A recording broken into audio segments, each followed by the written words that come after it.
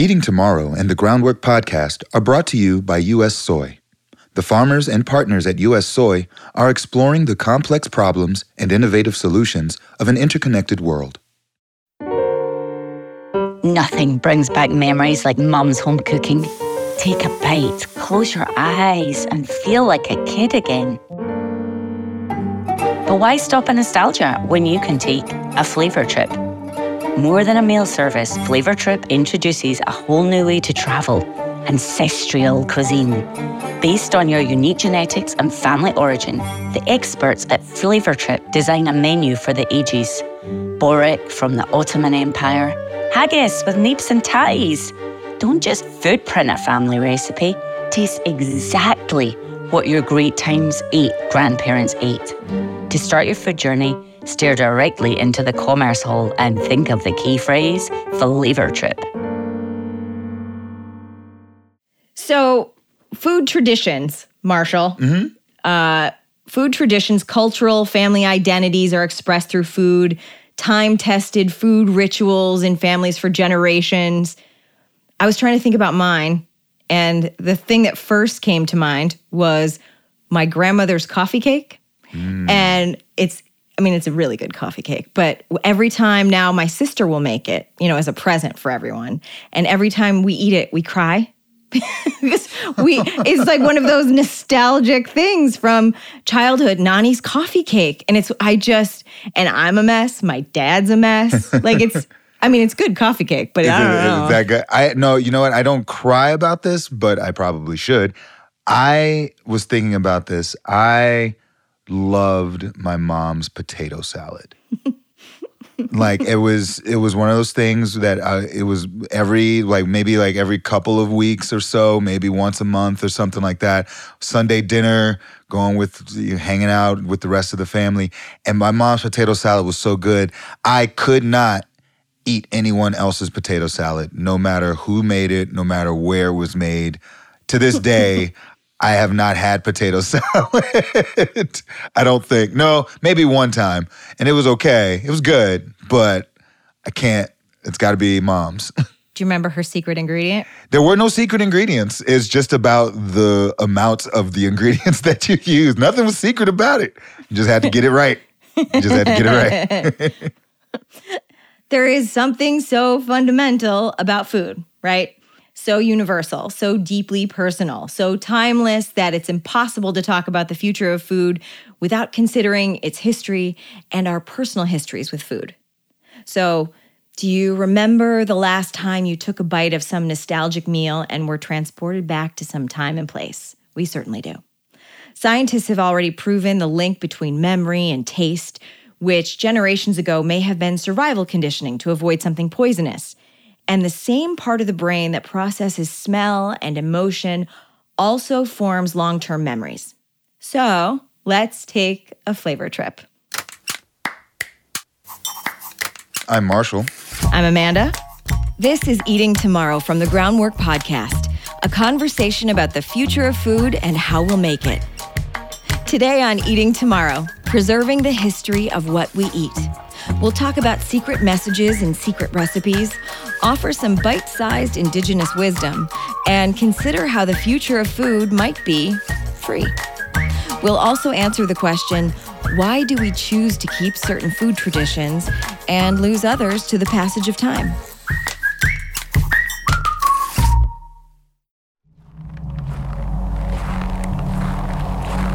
Beneath the permafrost of Spitsbergen Island in Norway sits the Svalbard Seed Vault. This formidable structure of rough-hewn stone houses over 1 million seed samples from all over the world. It's a demonstration of global agricultural cooperation and a safeguard of the food security of humanity, right up until it is infiltrated by the world's luckiest Arctic lemming. Seeds are the beginning of every crop we have. They carry forth the genetic material of their parents. They develop in its image, and they are remarkable little things. Nearish Svalbard, there's a plant called the Arctic lupine. Its seeds have been successfully germinated after being dormant in permafrost for 10,000 years. Other seeds have evolved to develop crazy ways to travel far and away from their parent plant, called dispersal mechanisms. like hitching a ride on animal fur, or in the case of the aptly named Touch Me Not plant, straight up exploding. And we've probably all watered a seed to get it growing, but other seeds, like those from the Banksia species in Australia, are triggered to germinate by fire, taking advantage of the newly nutrient-rich soil. So, like human DNA, seeds carry genetic data, and that's precious enough we've decided to lock them up in a Norwegian vault. Pat Gwynn is the former senior director of the Cherokee Nation's Environmental Resources Group. He actually got some seeds into the Svalbard vault on behalf of the Cherokee Nation. So we did 4 varieties of corn. We did our White Eagle and the 3 flower corns that I've mentioned. We did 4 different varieties of Phaseolus vulgaris, just beans. Brown turkey gizzard, black turkey gizzard, trail of tears. He faced the particularly daunting challenge of reclaiming the genetic integrity of Cherokee crops, that precious seed data, which had been suffering since the Cherokees' forced relocation in the 1830s. He noted that, going back to pre-Columbian times, indigenous growers knew the importance of seed maintenance. They were smart enough and knew enough, far more than probably what we know today. And each one of those varieties was separated by a mountain range. That's how particular and how careful they were to maintain the genetics in 1491. They would use a true mountain range as barriers to keep those corn strains pure. A new environment and cross-pollination caused these plants to lose the characteristics that made them special. So Pat got to the multi-year business of breeding them back in, aided by some multi-generational wisdom from the tribe. In this case, a corn characterized by the image of a white eagle in each kernel. Carl White Eagle Barnes, he was one of the last growers of Cherokee White Eagle, and he was able to tell us what morphology of White Eagle corn should look like. You breed the corn, and then you take each ear of corn, you inspect it for what you want it to have. Does it have a red cob? Does it have eagles in each kernel? Yes. Is it properly dented? Is it properly colored? Corn is the easiest thing to have genetic shift in. If something has 99% integrity, if you improve that genetic integrity by 1% each year, you never get back to 100%. It's just the cruel nature of mathematics and genetics. Once admitted into the Svalbard vault, depending on their genetic makeup, seeds need to be replaced every few years. And Pat's description of that genetic drift is something against which growers must be constantly vigilant. An important source of vegetarian protein, cooking oil, and animal feed, yes, we're talking about the soybean, has multiple varieties deposited in the Svalbard seed vault. No surprise there.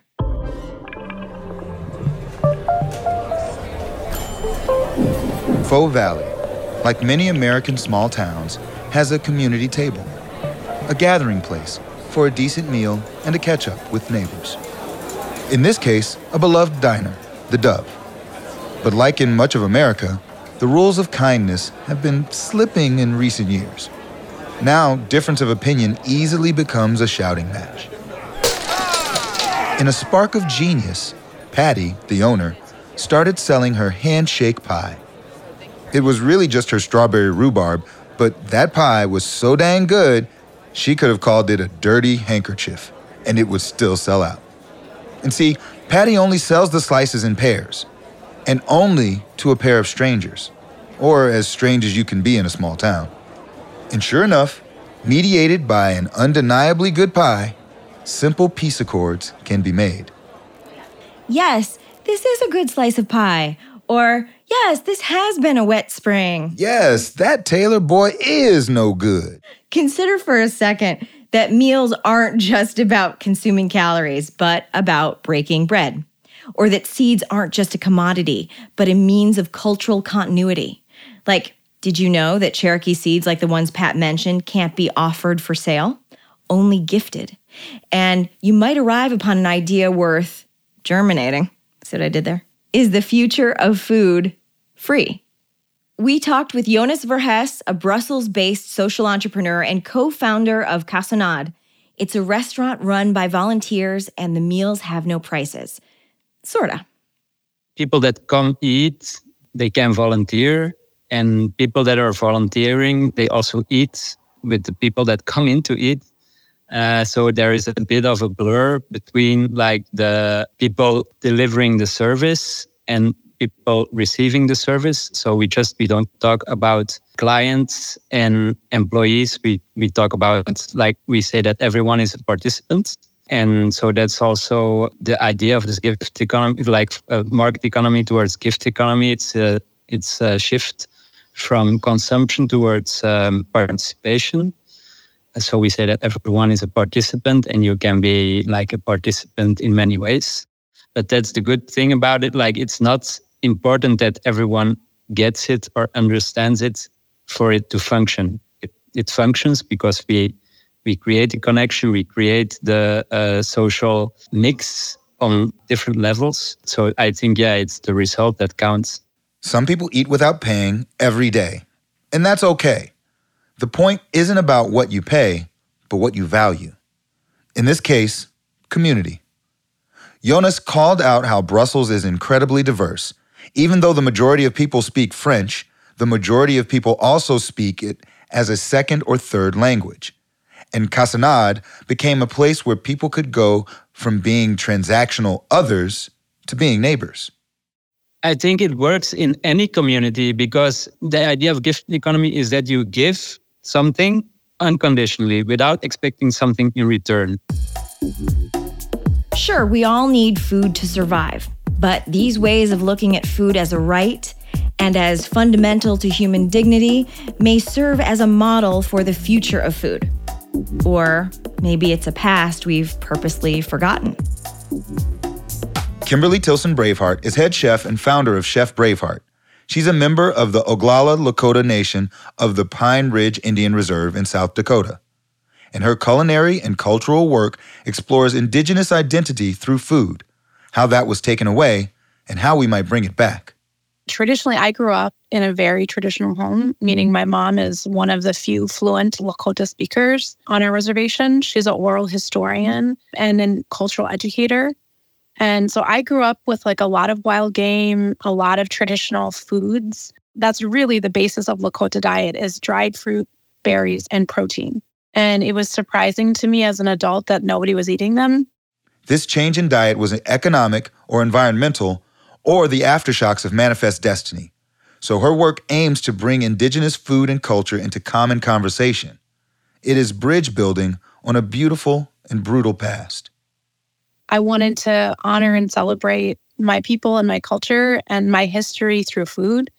And I feel like food is this wonderful, great connector. When people have the ability to experience another culture through food, it kind of allows you to take down your armor. I really try to utilize indigenous ingredients, but in a modern, accessible way. So the average mom, no matter her cultural background or ability to cook, has the knowledge to access indigenous ingredients, including them in their weekly diets, just as people have like Italian night or taco night. Chef Braveheart started catering events, amplifying indigenous presence, public speaking, and helping launch indigenous businesses. She draws inspiration from her family history, a Jewish and indigenous background, sharpening her skills and her stories. What I was learning, it was the same thing that when I was home on the reservation, it was like this, the tenderness of care about the food and about the ingredients, but also like the story, if that makes sense. That every time that I was learning something new, it wasn't just about like the actual recipe or the technique. It was like the story of family. And I believe that both Jewish and Lakota cultures are very similar in that rootedness of family and what's important, and the ability to celebrate life even though you've come from an oppressed history. We asked Chef Braveheart, what's next? She said, amplify indigenous food and stories in every city in America. Address the lower life expectancy of the Lakota people and have the uncomfortable conversations. At those conversations, when you're having dinner with your family, talking with your children about, hey, we reside on Lakota territory. We reside on Pueblo territory. And let's honor that land and let's honor the people of that land. We are the original inhabitants of this continent. And I think that our story and our history should be in every household across America. So, recipes are culture. Food is identity. It's no surprise we defend it with our lives. There she sits, snoring away, your beloved Nana, put out by the over-soaked slice of rum cake, ignorant of the looming betrayal at her granddaughter's hands. In front of you, her pantry door, the gate to Fort Knox. And behind that, gold, Nana's closely guarded recipe for yummy tummy lemon bars. You reach for the handle, pause, a twinge of guilt. Then the tart, delicious memory of the treat that almost broke the Presbyterian Bake Club. One last glance over your shoulder at the kindly old woman fast asleep in her chair. She'll never know. You give the handle a turn, flinching for fear at the metal creak that will spoil your heist. Nothing. As the pantry door opens, blue light from the television spills across canned peaches and tri-colored pasta. Wider still, illuminating meticulously organized canned vegetables. And finally, at the back of the pantry, where her recipes hide in unassuming boxes, stands a kindly old woman with folded arms, a face that says, "Over my dead body." These handed-down, or heirloom, recipes have a story behind them, a history that gives them a deeper meaning than just a list of ingredients and instructions. They're not just about the food, they're about the people who made the food and the memories associated with it. And they're usually accompanied by a unique twist, a secret ingredient, or some family lore that makes its DNA unique. Written recipes go back a little farther than that weathered 3x5 card in your grandma's handwriting, too. The Mesopotamians were recording recipes 4,000 years ago. And like today, food was important and ceremonial. They offered gulupu, those date-filled cookies, to the Sumerian goddess Inanna during the New Year and spring festivals, so it needed to be reliably tasty enough to please a god. Even though recipes are generally meant to reveal the technique of some cook way back when, they have a rich history of concealing things too. In the 16th century, the imprisoned Mary, Queen of Scots, communicated with her supporters via encoded and metaphorical language in her recipes. In the mid-19th century, author Isabella Beeton created a cipher in her cookbook to help coordinate the abolitionist movement. We'll encounter a lot of food as activism in this series, and recipes, too, have a history of protest. Despite having no access to actual ingredients and relying only on memory, not to mention suffering under terrible conditions, cookbooks and recipes have been among the precious personal artifacts smuggled out of gulags and wartime prison camps. There are accounts of bound scraps of cigarette paper containing hand-scratched recipes escaping a Nazi camp in the seam of a dress, or POWs who fought despair by filling their diaries with a food that tasted like home. As the authors of these recipes faced the possibility of their death, they were using them as a legacy. They were a protest against the circumstances that would strip them of their identity and humanity. A way of saying, I am worthy of being remembered. Okay, there's some groundwork. So what can we do about it? What do we choose to carry forward from our food history? And what does that say about what's important to us? What do we choose to protect? And from what sorts of threats? If you ever think, well, how could I ever use food, of all things, to ensure the future of my community and culture? Consider the power of local organization, like a farmer's market. In some areas, farmers markets are an indulgence. In others, a community-maintained oasis in a food desert. These nutritious, high-quality goods are the opposite of quote-unquote poor food, and yes, sometimes priced accordingly. But Amber Ferguson thinks it can work another way. She's co-founder and executive director of Rogue Food Unites, a group organized in response to 2020's double whammy pandemic and Oregon wildfires. Everything we do here is rooted in hospitality. So like creating a sense of goodness. And I think that in times of disaster, we can still do that. In times of crisis, there can still be a center point that is like, okay, And whether that's food or music or church, but for me, that is food. And it really is in culture here is community. And food is just the first step. If I can nourish you, then maybe you have the strength to go fill out that other piece of paperwork that might get you into the shelter you need. One of Amber's programs upends the pricey reputation of farmers markets. These are the coordinated efforts of farmers, community leaders, and state resources to provide no-cost, no-judgment food in an act of community service and nutritional justice. Farmers markets are placed on bus lines so that they are accessible to those that otherwise don't necessarily have access. There's still so much need that we can't address to those that are homebound, but just taking away all the barriers. Anyone can come to our market and shop and get treated with care and dignity and experience community.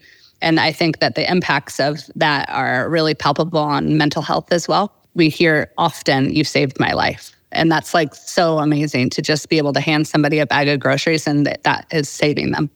Consider Amber's growth goals for Rogue Food Unites. They started by meeting the food needs of 2,500 displaced people. But they've set their sights on creating emergency food caches to weather the biggest catastrophes with the power of local organization. Our intention right now is we're building out a commercial kitchen to produce MREs. Our goal is to do them in a much more high quality, high bar meal so that any one of us would want to enjoy that meal. So restaurant quality, regionally sourced ingredients. And the goal for us is to produce 30 million of those meals to be stationed in many places in every single county in the state. All of this would be palletized so that a drone can lift them and drop them anywhere. Lastly, exploring some other things to consider from this episode. Making history the future. 1. Educating yourself on the indigenous history of where you live, what food traditions that brings, and what was taken. 2. If you plant, getting involved in your local seed exchange. Yes, there probably is one. If you eat, familiarizing yourself with unique local ingredients and the restaurants and markets that sell them. 3. Exploring what history might be hiding on a 3x5 card in your family pantry. You never know.